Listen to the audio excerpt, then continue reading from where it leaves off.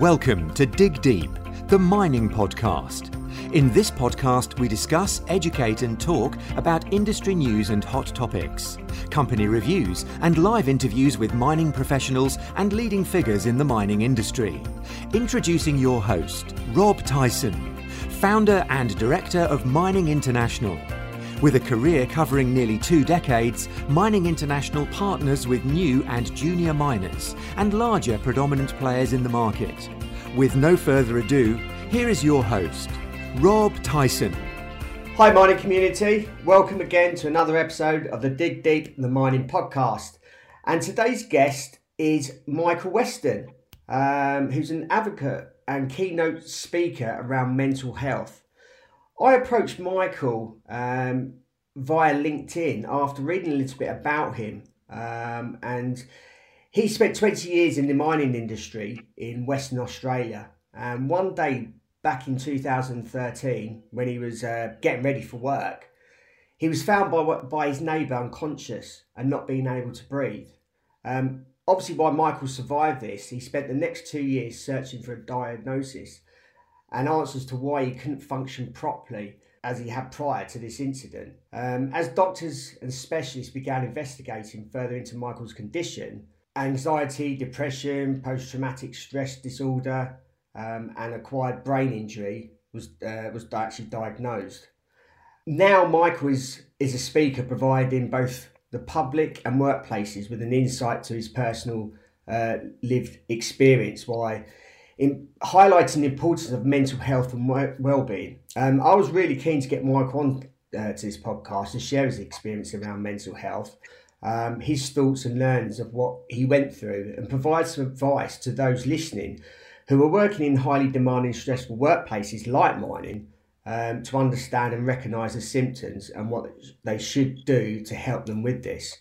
So I want to welcome Michael Weston. Hi, Michael. Hi, Rob. Thanks for inviting me. Yeah, no, I really appreciate you taking the time to do this podcast. Before we started the recording, I obviously was talking to you about how important this subject is and possibly overlooked by many. And your experience and what obviously you're going to tell us, hopefully more people will start being aware of this subject matter, and it seems to be coming more into people's lives, especially with, I suppose, social media. It's becoming more well known, so it's good to it's really good to hear what you actually went through, what lessons that you have learned, and hopefully you can pass that message on to others.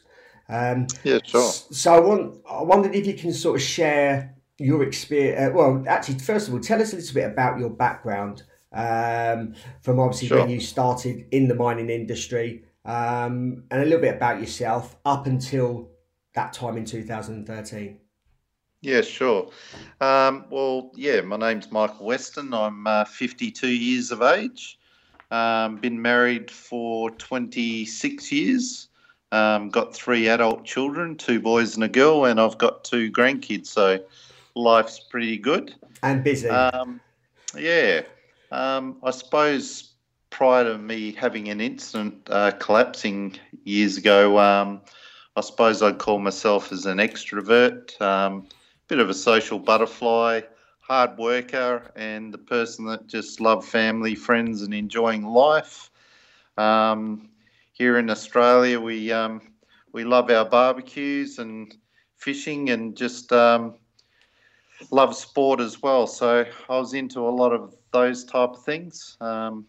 As far as career background goes, I suppose I've spent 20 years in the mining industry of commodities like gold, nickel, and 16 of those years was working for a worldwide mining company in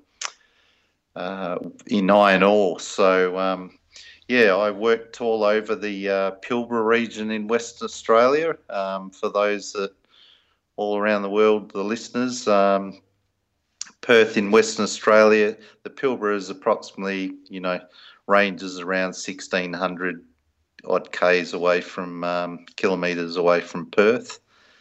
Worked in places like Paraburdoo, Yandy-Kagina, Cape Lambert, and my last live-in residence position, I suppose, was living in a place called Karratha, which is about 1,700 kilometres from Perth. Yeah. Lived in town in residence in Karratha with my family, and I resided to a place called Dampier, which is about 10 minutes away from Karratha in drive. What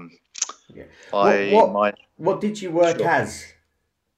My last position was a maintenance superintendent. So I had, I suppose, about 180 staff. There's anywhere between 30 and 60 contractors at any given week. I was a maintenance superintendent overlooking maintenance shuts in our areas. So I was responsible, accountable for the safe and effective execution of the shuts. I looked after conveyors,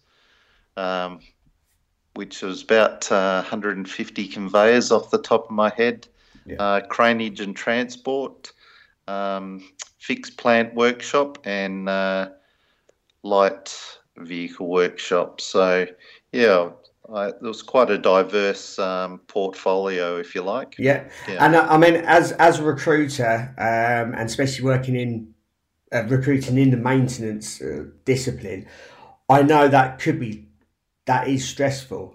I suppose companies are always looking for efficiency, increasing availability. So I suppose you're always up against it all the time.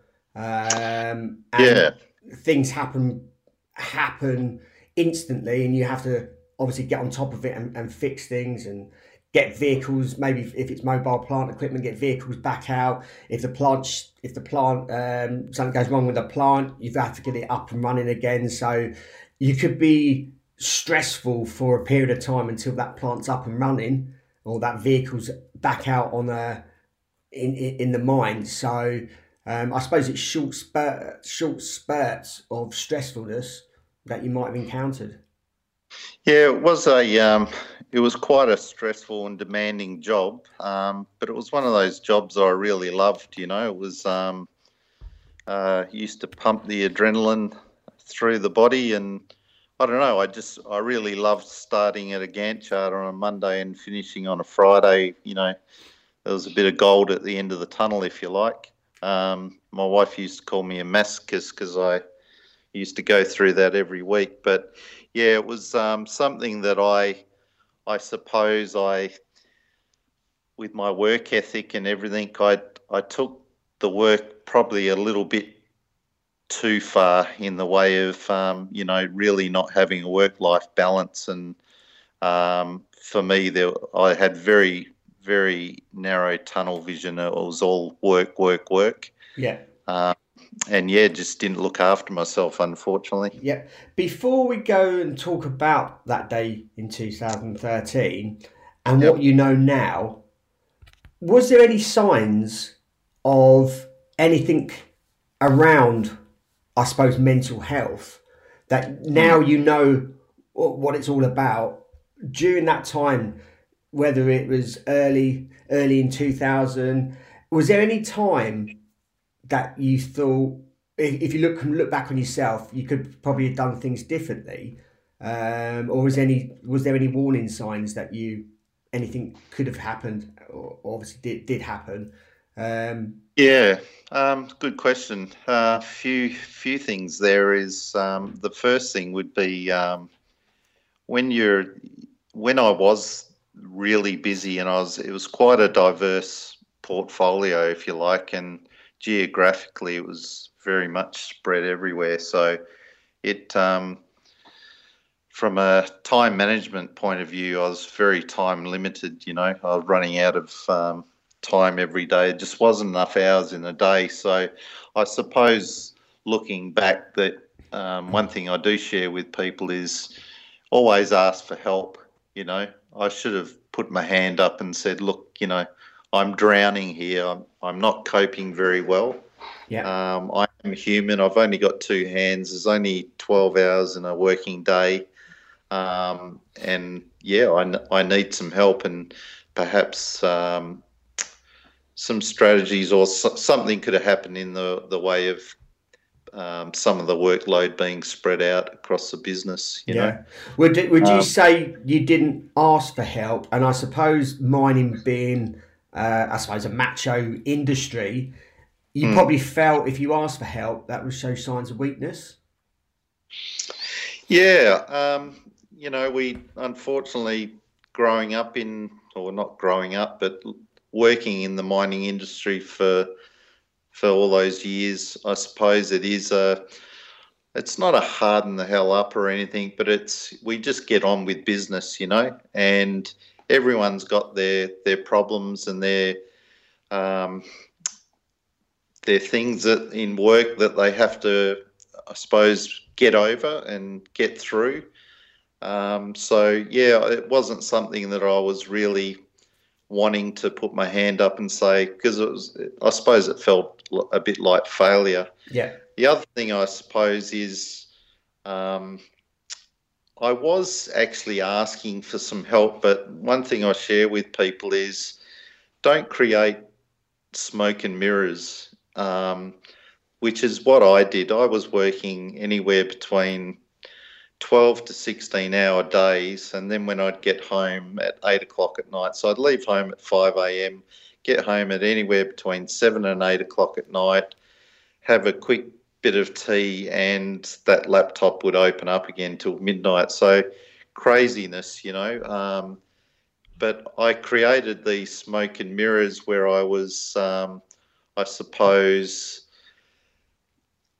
when I was asking for, you know, either whether it be more equipment or more staff, I suppose the leaders at that time would look at our lean boards. For those that don't know, we had, you know, production boards and everything with all our statistics on and all our data. And a lot of the time we were in the green. So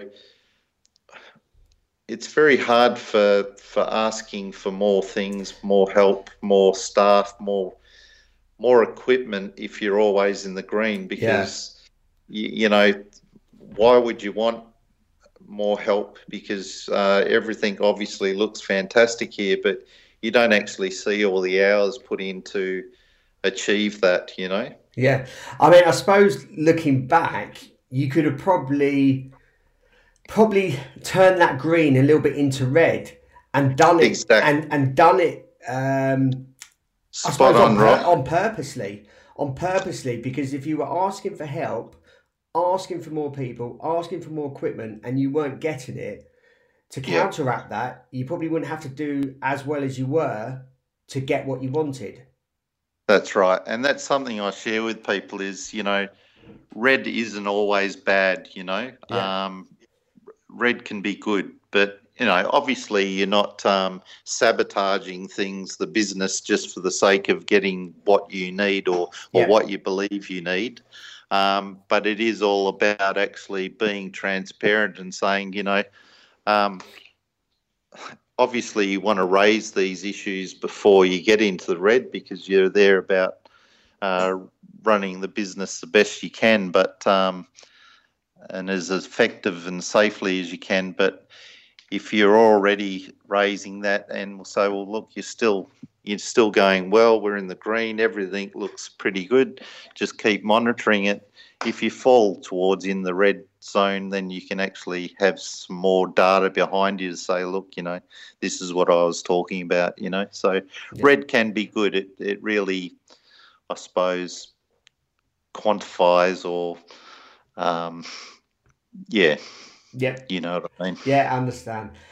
Right, I want to obviously fast forward to that day in 2013. So appreciate if you could share your experience of that particular day, obviously what you can remember, and tell the audience what actually happened. Yeah, so in 2013 was on the 19th of April. I'd pretty much woke up the morning as I did for 20 years with my wife. We'd wake up at 4:30 every morning and ready to jump in the vehicle and go to work at 5 o'clock every day, you know, for the past 20 years. But this information, I don't actually remember anything of the day this morning on the 19th of April, but my wife conveyed what had happened to me. But she explained to me that we were having a cup of tea and a bit of toast before we went to work, and when I went to kiss goodbye, I shared with her that, you know, she could see some changes in me. I wasn't speaking much that morning, and when I went to kiss goodbye, she said, "Look, you know, you don't appear to be like you usually are. You don't look right. You feeling okay?"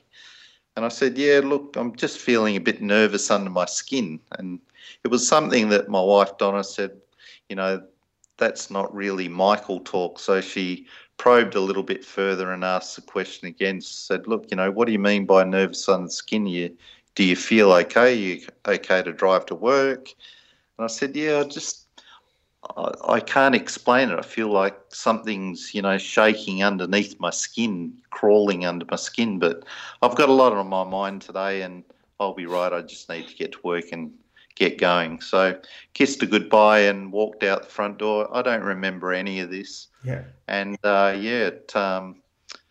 not long after, I was found by my neighbour Adam across the road, and the way he describes his person laying face down on the driveway,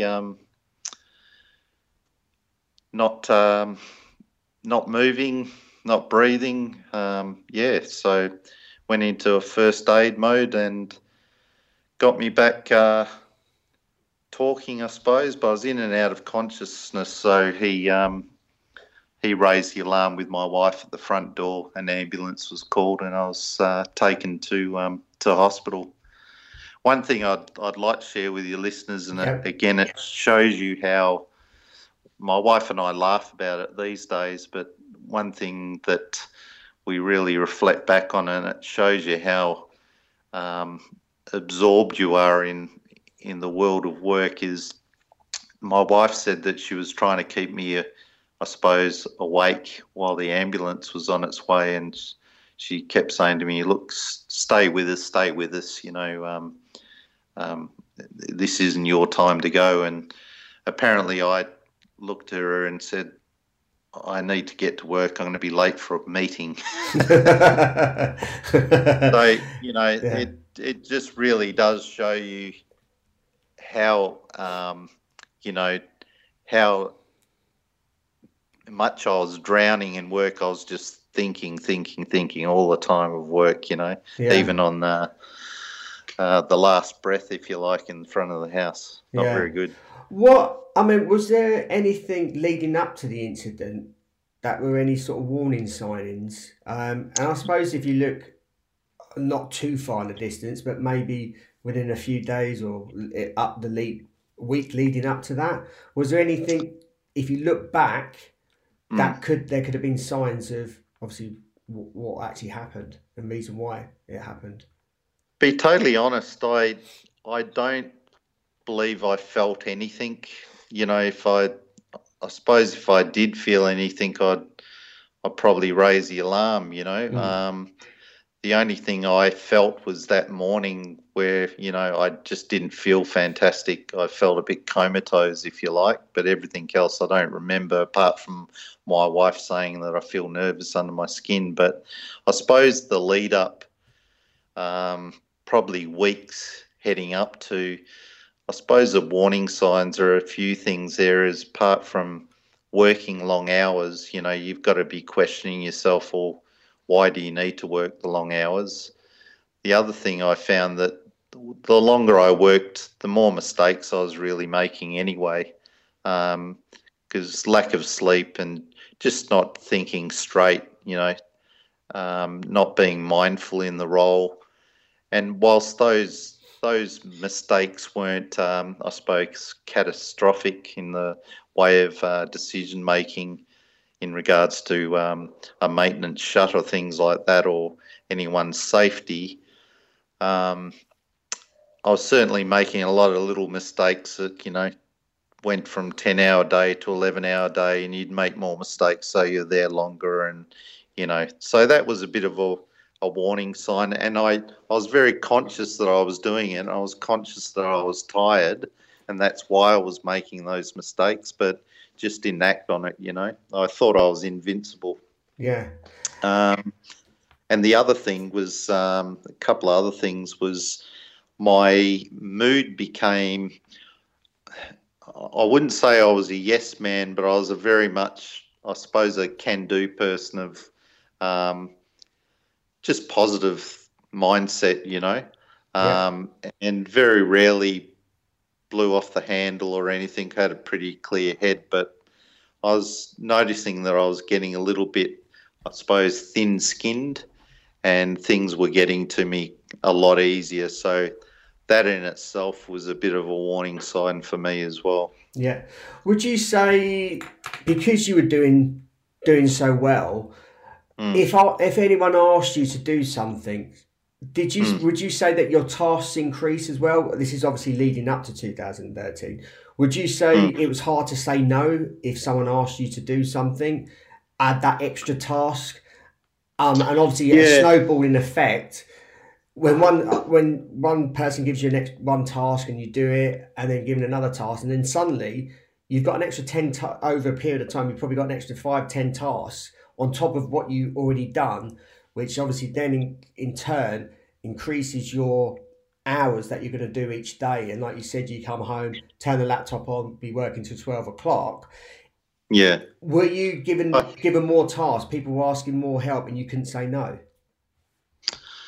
I don't think it was saying no. It wasn't being a yes man as such, but in the department I was in, we were on scheduled shut, so everything was scheduled, and I always tried to live by other people's emergencies should never become yours, Otherwise, that monkey on your back, your backpack just keeps adding up, and you don't get your own work done. But to put into, I suppose, context, probably about 2011, probably 2012, that's when the GFC, the global,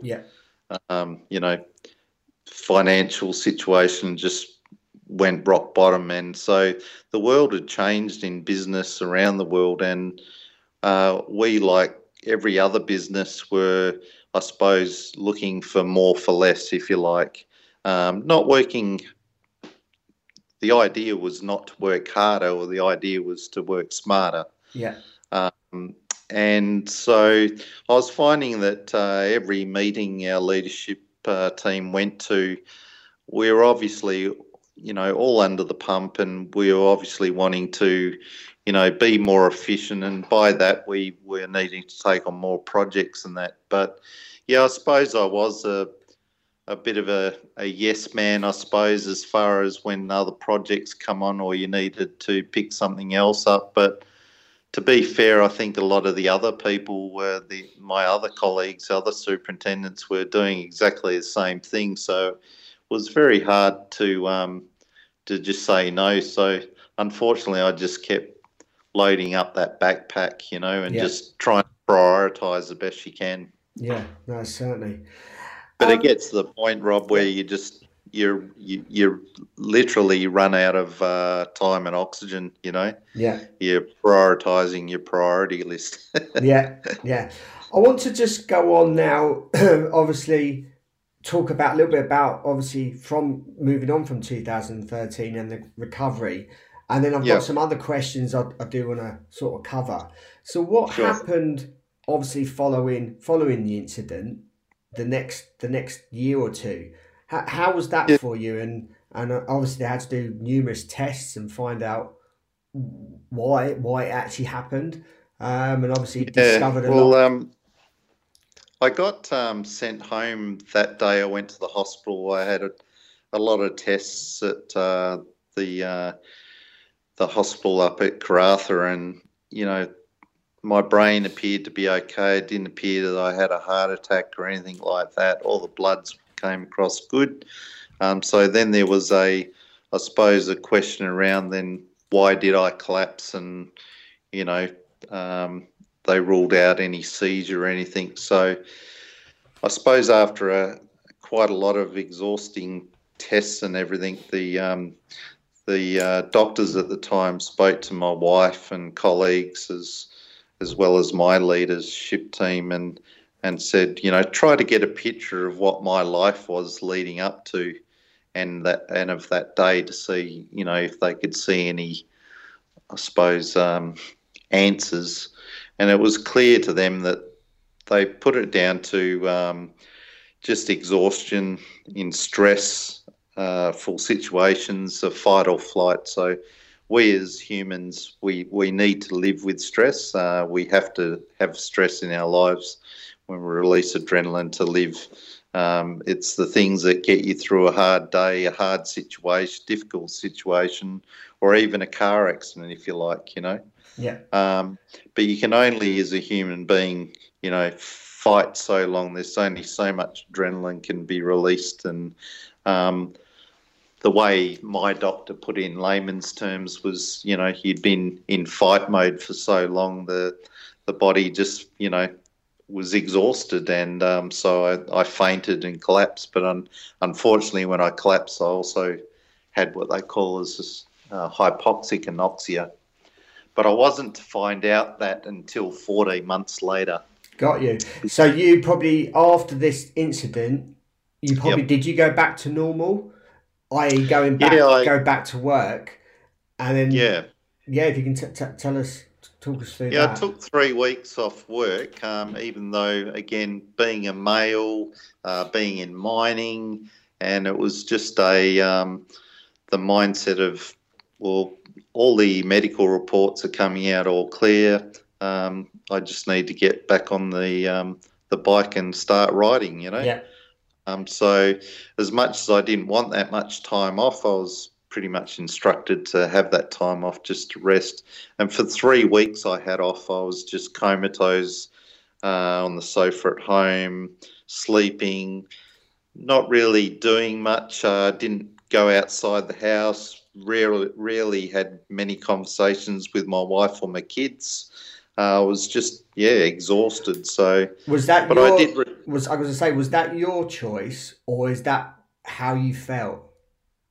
I felt like that. I actually felt tired all the time. And I suppose what I didn't know as well, I was probably going through a bit of, grief myself about what had happened and going through all the what ifs, as my wife did. What if I didn't wake up that day? What if I didn't get found by my neighbour? And, So, I returned back to work after 3 weeks, and I was to learn very quickly before I went through the gates of the mine site in Dampier at Parker Point. There is, instead of feeling nervous under the skin, I was nervous out the skin. I was having what they call as a panic attack, anxiety attack. Yeah. Before I went through those gates, I didn't actually know what it was until later, finding out from the doctor what I was feeling. But I was just sweating profusely before I went through those gates. And what was that down to? Do you know? Again, the doctors said it was because I found out I had post-traumatic stress disorder. Yeah.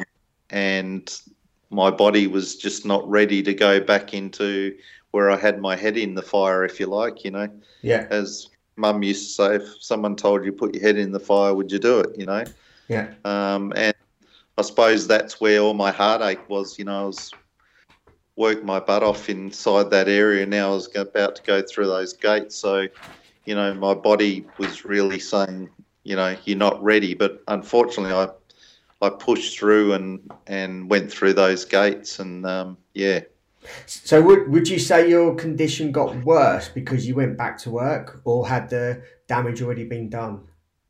The damage was already done, but I wasn't to know that. So for 14 months, within a 3-month period, actually, I was doing a little side project working with a conveyor health engineer, and all I was doing is pretty much walking belts and doing some problem solving and that. But I found that I couldn't actually problem solve. I couldn't. I was finding it hard to understand people's language, the context of sentences. Couldn't understand instructions, so I was forgetful. So I had a lot of things going on, so I was really confused at this stage. Yeah. So I didn't actually, after 3 months, I still didn't return to my original superintendent's role. And I actually self-demoted myself to what they call as a quality assurance, quality control officer, basically doing exactly what I was doing with the engineers, just walking belts and I suppose looking at preventative maintenance. Would you, obviously you felt a lot different. Did people see that in you as well? Did they think, how comes he's different to what he was before? Could they tell? Yeah, it's another good question. It was a very, very bizarre time for everyone, I believe, because I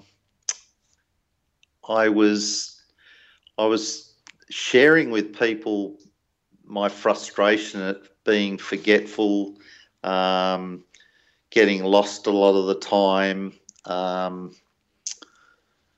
couldn't understand sentences. I was mixing up my words all the time when I spoke.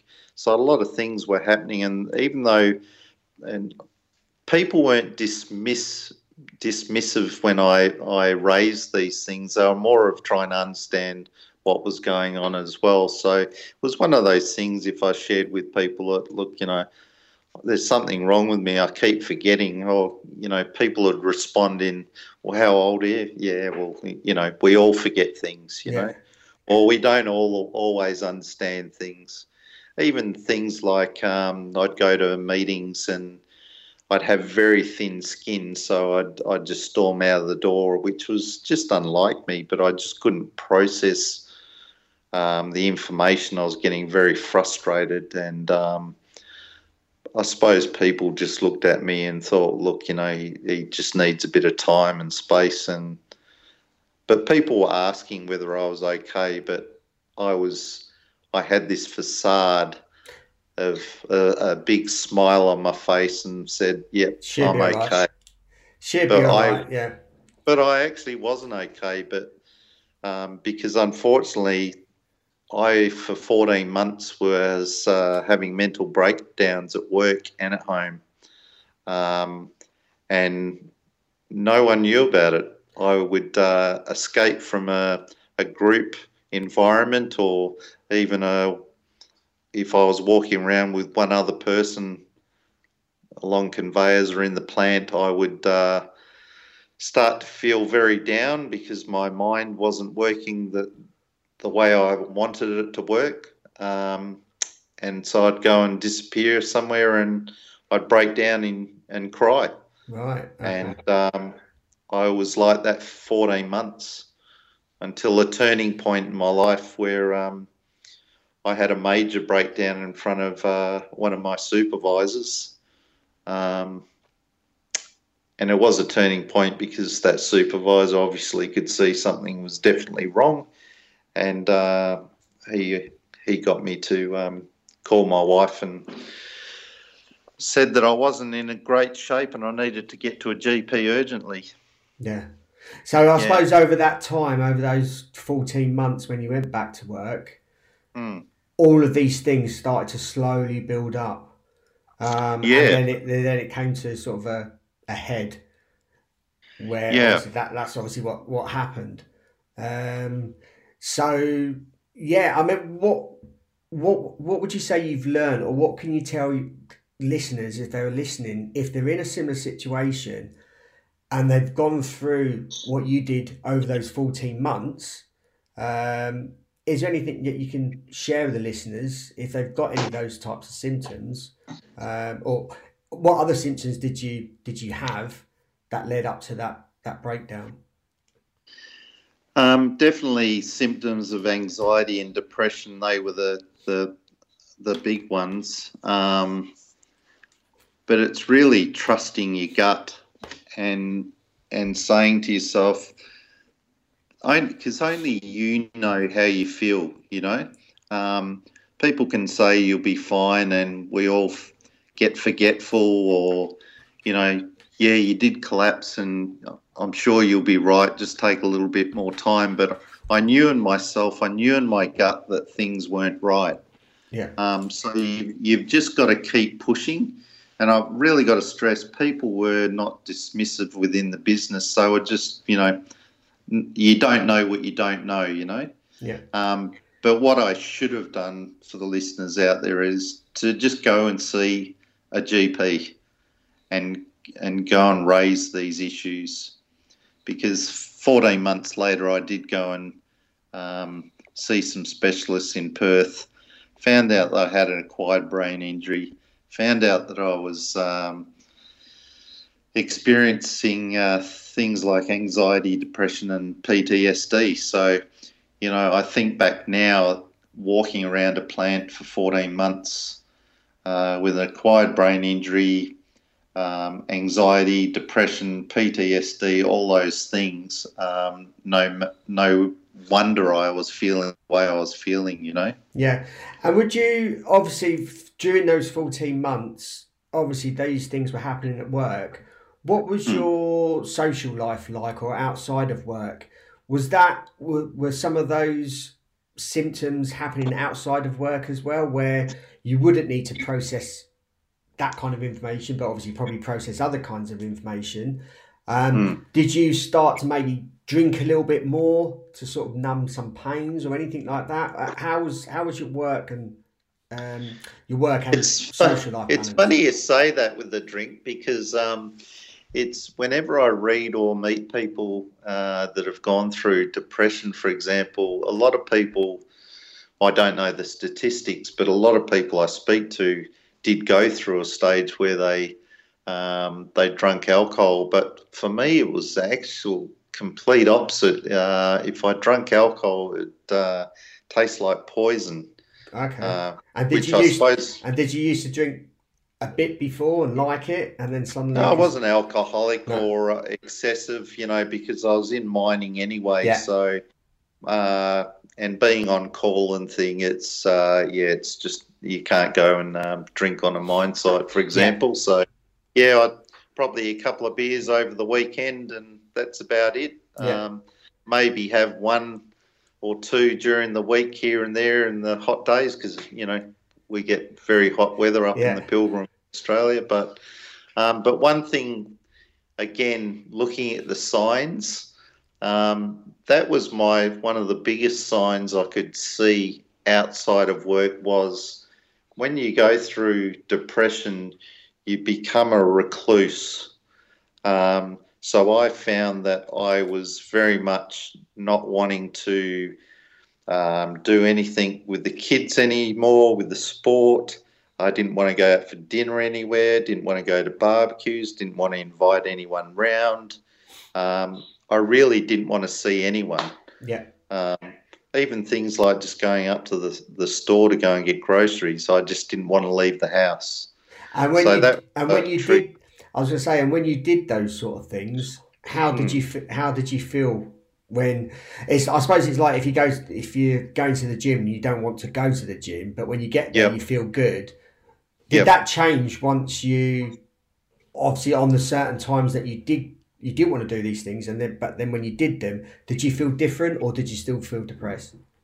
Yeah, I like your analogy there with the gym, because as you say, you know, your mind always, oh, you know, do I really want to go to the gym? Do I need? Once you're there, you go, I'm glad I've done that. Yeah. You know, but for me, going to an environment where it's socialising and people, it was not good for me. I'd get very worked up and probably get high in anxiety and go deeper in depression once I got back home. So as well with the brain injury as well, I wasn't coping with a lot of noise, a lot of, conversations I couldn't process.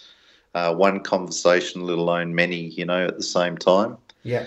But very much opposite to like what you said with the gym. I actually felt worse once I was there, Yeah. So if you can talk us again around, I suppose, some of the tests that you had to obviously then give you the diagnosis of what you actually did have. How was that experience? And if you can share with the audience how that went. In the brain injury side, or yeah, so after so when you broke down at work, you then obviously, I take it that was your work over. What happened for the next year or 2 years after then? Well, after finding out that I had a brain injury, I actually went deeper into, I suppose, anxiety and depression. Yeah. And once I'd spoken to the GP, and for the listeners, if you're ever going through any of these feelings of anxiety, depression, your GP is your first point of call. I had this stigma, I suppose, about going to a GP and speaking to him about the way I was feeling, and the stigma was really washed away straight away because my doctor sat me down. He listened to me. He was non-judgmental. And you know what? When you hear things like, for example, for listeners around the world, everywhere's different. But in Australia at the moment, over 2 million people in Australia have been diagnosed and live with anxiety. Over 1 million people have been diagnosed and live with depression. 8 people a day die from suicide every day. 200 people attempt to take their life every day. Those figures are pretty high, considering there's just over 20 million of people in Australia. Those numbers are pretty high. Yeah. So when he shared those things with me and said, look, you're not alone, and you can get help. I can help you with it, and you will get better. You can get better. I suppose it was a sigh of relief, if you like, just hearing those words, and thought, well, you know what, I'm one of 2 million people with anxiety that have been diagnosed, and one of 1 million people. Okay, so I'm not alone here. It's a common thing. And as well as he explained to me, mental health is, we need to treat it exactly like we would treat, a broken arm, a sprained ankle, anything like that. It's your health, Yeah. It's not something that you've just gone crazy and we have all this stigma on. So from there I went to see a psychiatrist who prescribed some prescription drugs. Yeah. And again, I had stigma on that. I'm not a drug taker and I hate taking Panadol. So going to get pills for anxiety and depression was really, I had a lot of stigma over that. I just had a lot of anxiety was working in my brain at that stage, that bit like Hollywood. That's all I was thinking. I was going to be prescribed this medicine. I'd be addicted. Next thing I'd be out on the street, and just all these silly thoughts going through my head. But was it essential that you had those though? Yeah, absolutely. And I still to this day take this tablet that I take, and I didn't feel any change. Yeah, but another thing to share with your listeners is you need to also just keep communicating with your family and friends, because my wife was the first to say, I've seen a significant change in you since you've taken that tablet. Yeah. And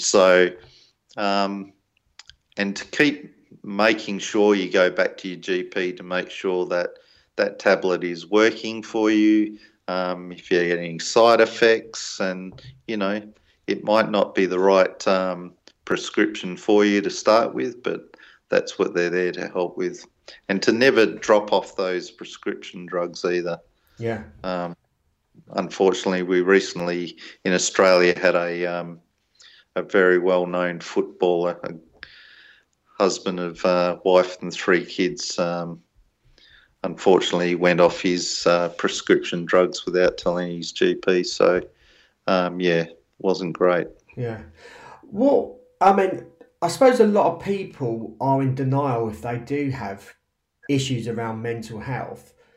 Knowing what you know now, is there a reason why people are in denial? Is it because they don't know that they are experiencing these symptoms? Is it a case of, no, man up, get over it?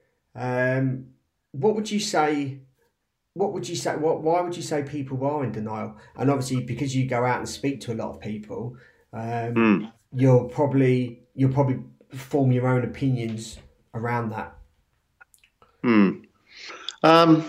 It's funny, when I was a leader, I had people, within the large group that I was accountable for that, some had mental health challenges, and I always supported those people and they got through the other side fine. So I was very supportive. I had absolutely zero stigma towards them in their mental health. But for me, there was stigma on me. I don't know. I haven't got the answer. I must have just thought I was superhuman and I could just get through this, The only thing I could pinpoint is just the education of mental health.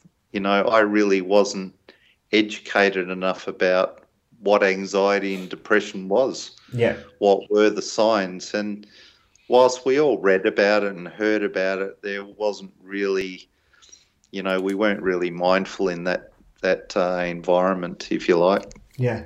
Do you think mining companies are taking this seriously now? Oh, absolutely. Absolutely. Okay.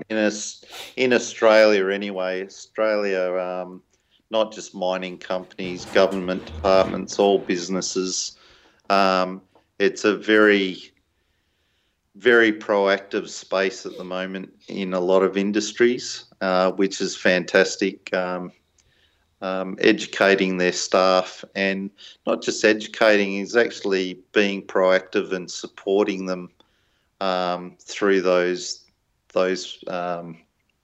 times of need, and even in the preventative environment as well, I suppose, is looking outside the box and providing people with job shares and flexi hours, things like that support a person, where they can do work from home, still be with kids, just having a nice work-life balance and still getting the best productivity, efficiency out of your staff, and happy staff, which is healthy. Yeah, certainly. And what, obviously knowing what you know now, what things would you have done differently?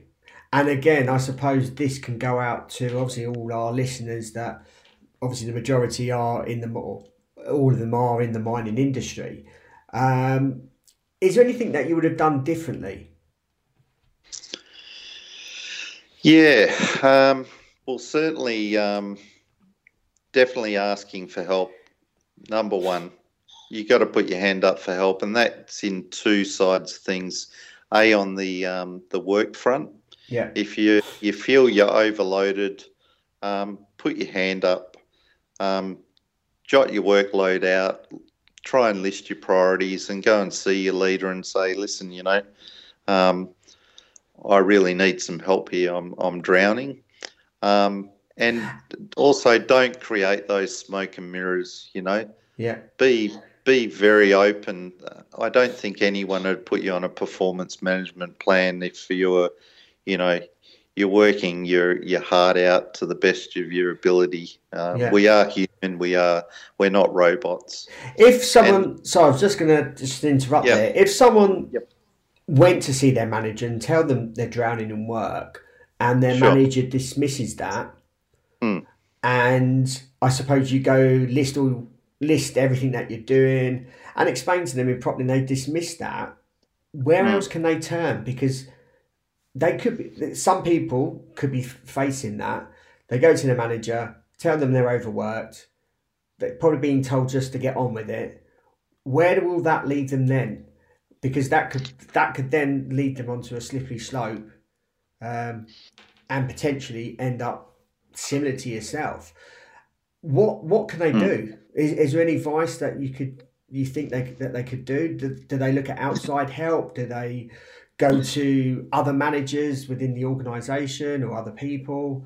I think you've really got to, I suppose, pre-plan the meeting first and really get your facts down on paper. Yeah.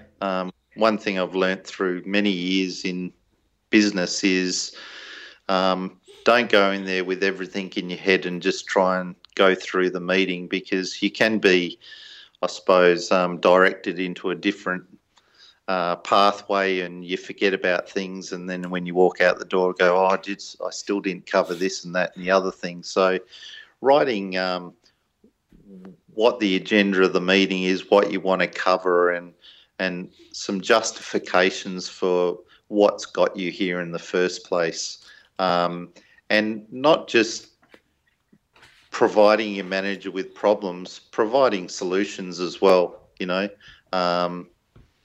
things that you can provide your manager and say, I'm suggesting that we could possibly do this, we could possibly do that. These are the benefits, there's the pros and cons. So that way the manager's got all the facts, or your leader has got all their facts in front of them, and they can make a informative decision, Yeah, I suppose if it doesn't go any, if you're feeling like you're hitting a brick wall, every business has, most businesses have mentors, EAPs. Speak to one of your colleagues and try and go through another direction. Say, hey, listen, I'm still not getting through. Help me out here. How can I otherwise justify this? And it's funny you say this, because I was asked a similar question when I was giving some coaching a few months ago, and they said, well, what happens if it does hit a brick wall and I don't get any resolve from that? I suppose, like I've been saying, is just don't create smoke and mirrors.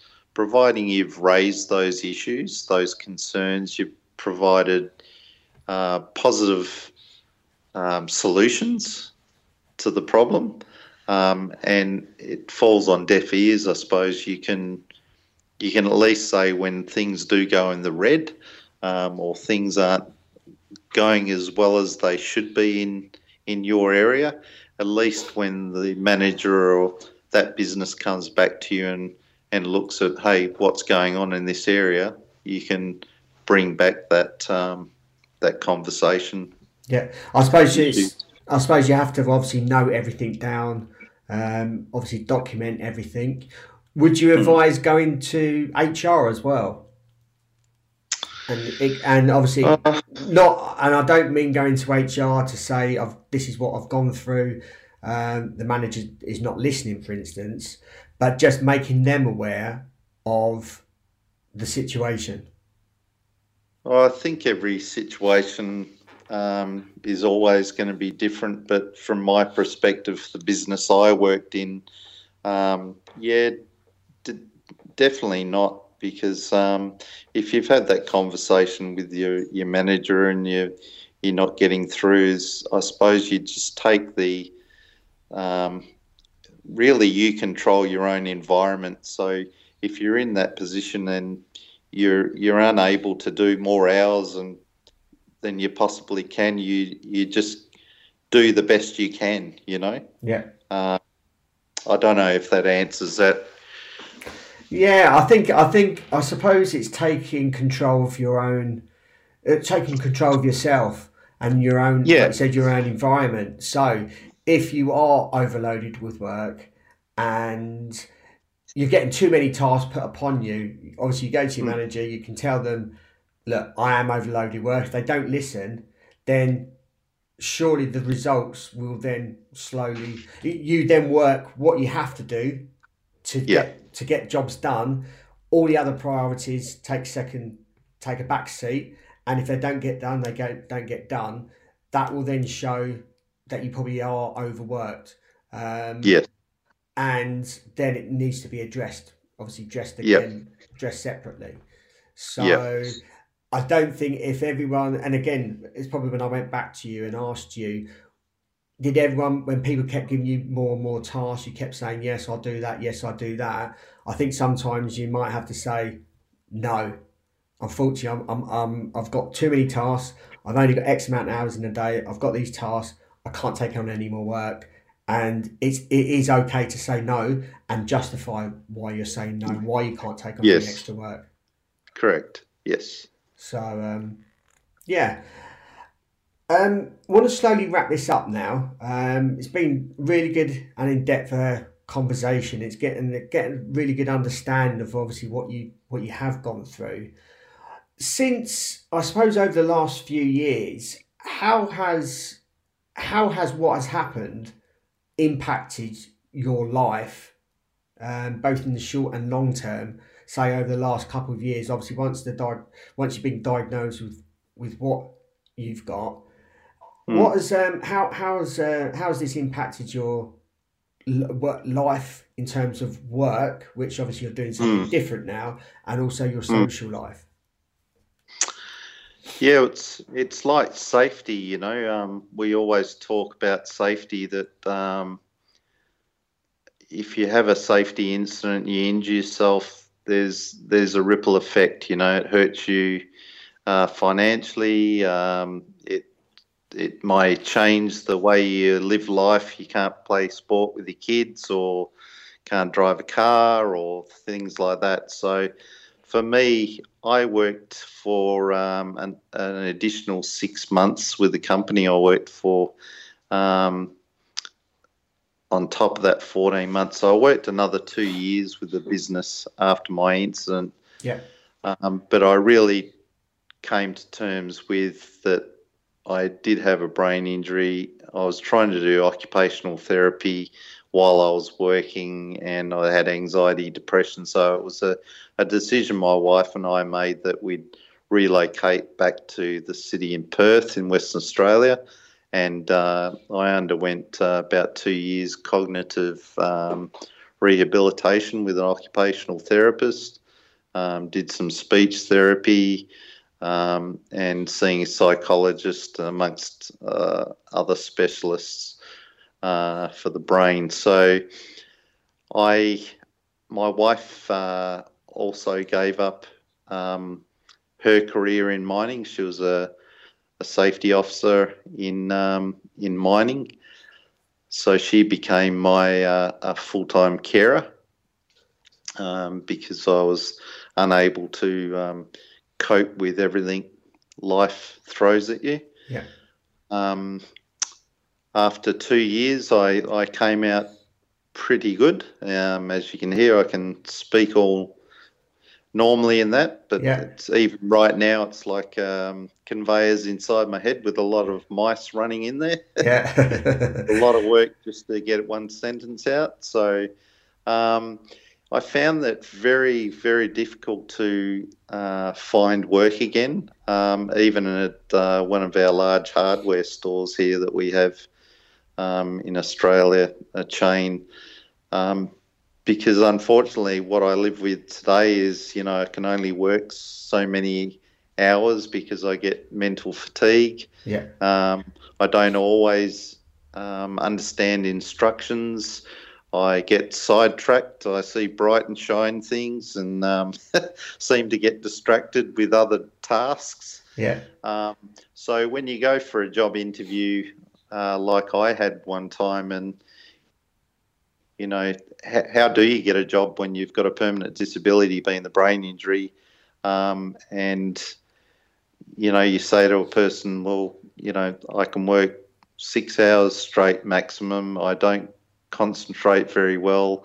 I get confused with instructions. I'm very forgetful, and I can get lost. Well, you're the perfect person we're after, Rob.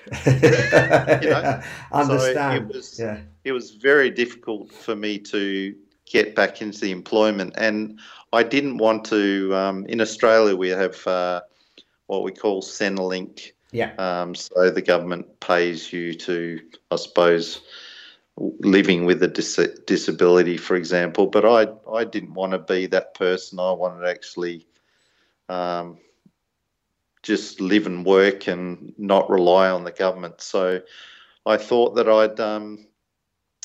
what better thing to turn a negative occurrence into a positive experience to other people, share my learnings and experience with people, and hopefully prevent this happening to others. And if people are going through anxiety and depression or trying to find that work-life balance, I can provide them with that, with what I've learned, Yeah.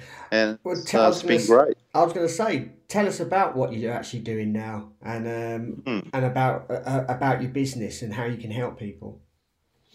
Yeah, so I travel around all parts of Australia, all around the states, meeting all people in businesses and different businesses, the wider community, sharing my lived experience story. But not just sharing that story, is really sharing my learnings, and providing people with a lot of takeaways that they can actually take away and adapt in their own lives, and really to look out for their own mental health and well-being, as well as others that they work and live with. And I also do coaching and mentoring in businesses as well for leaders, because unfortunately we have a lot of leaders that obviously are developed into those positions, but when it comes to mental health and well-being and even work-life balance, trying to find that balance and trying to, I suppose, have a healthy workforce that's got no stigma within their team and is looking out for one another is really important, Yeah. And we share a lot of things, like simple things as a leader to, one of the great words I love to use is enable. Instead of just educating your staff, enable them to go to work on time, enable them to go home early, enable them to have flexibility in their workplace, with work hours or their place of work, because it's a bit like safety, the standard we walk past is the standard we set, much like mental health. I think back in years and years ago, if we saw someone working back late, we'd say, well, don't work too hard and don't work too long. Well, we should be really enabling people to go home and say, listen, is it really that important that you have to go past your 12 hours of work or 8 hours of work, whatever it be? And if they say yes, and these are the reasons, we'll come up with a strategy to, enable them and say, look, I don't want to set a standard where everyone's working back. Yeah. If we're having to do that, we either need to look at our efficiencies, or we need to spread some workload out. Yeah.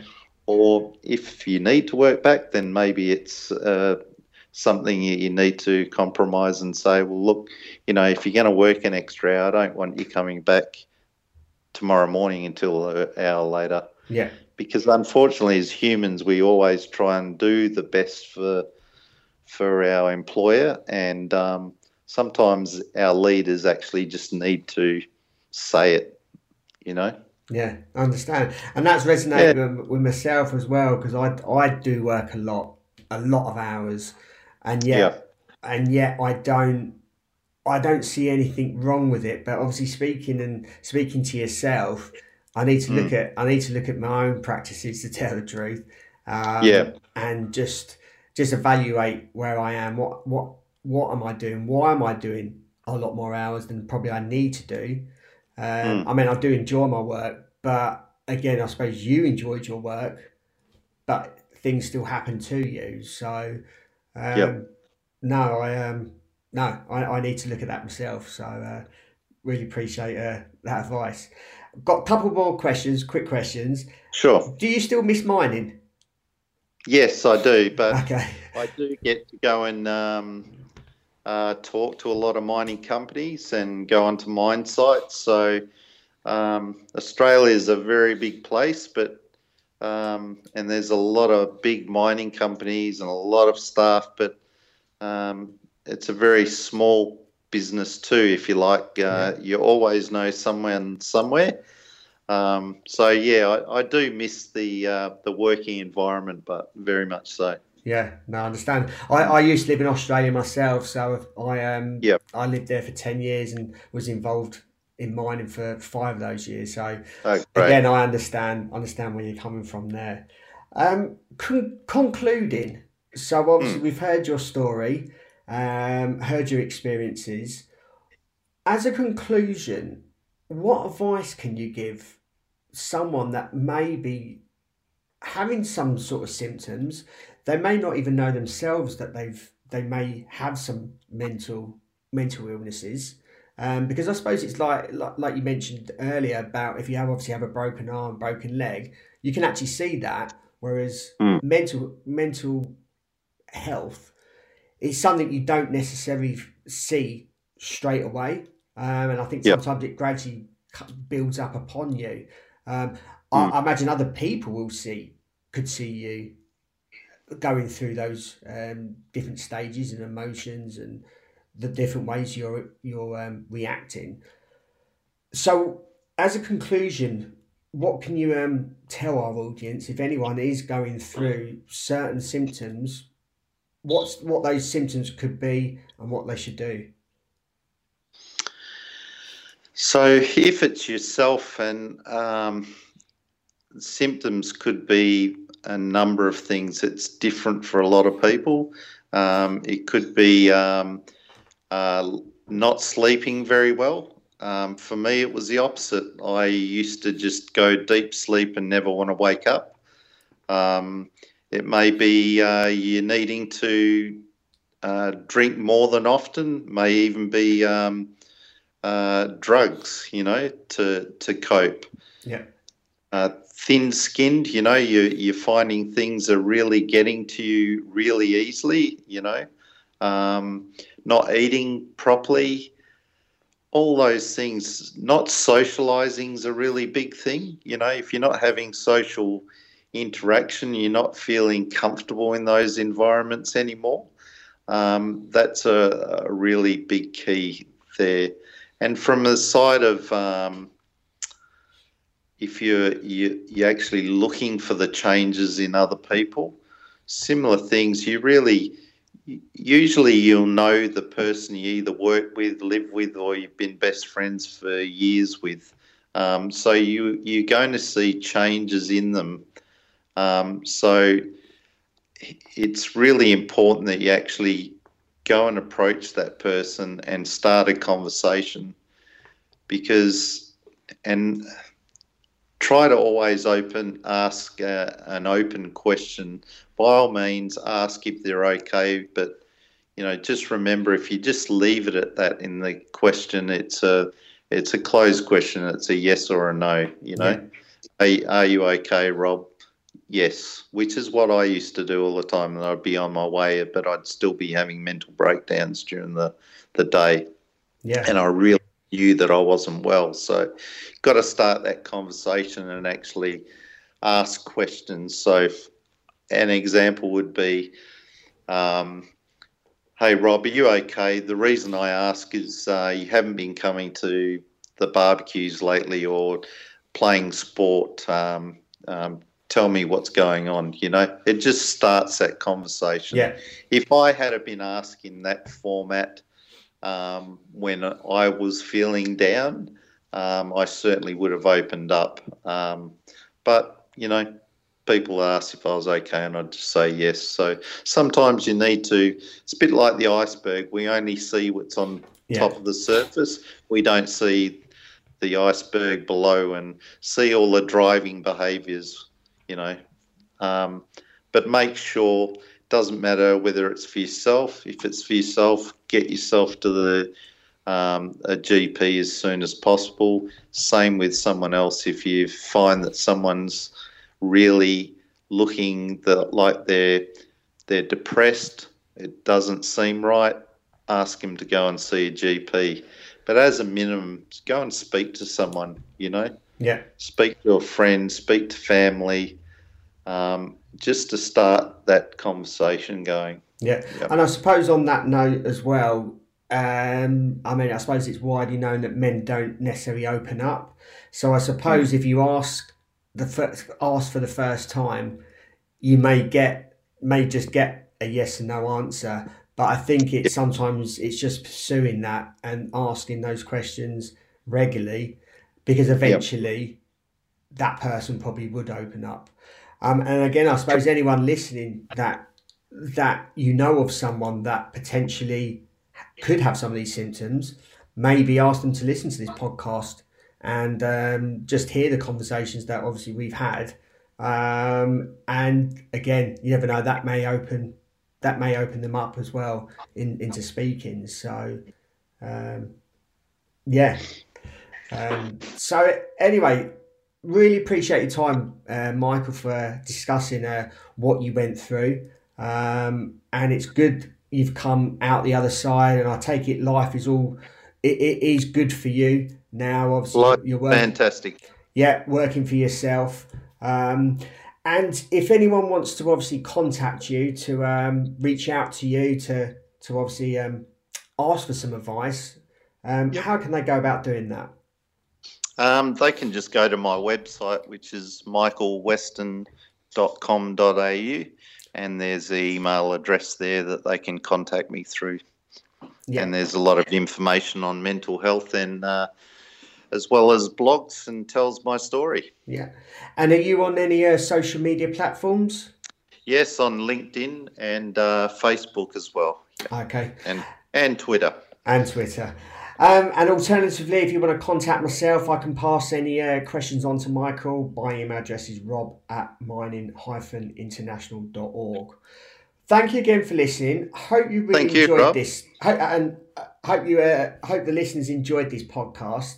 I think it's a really important issue. It seems to be more and more in the public domain around social mental health, and hopefully this content that obviously Michael's experience that is provided can resonate with you. And if anyone is obviously having issues, please obviously take note.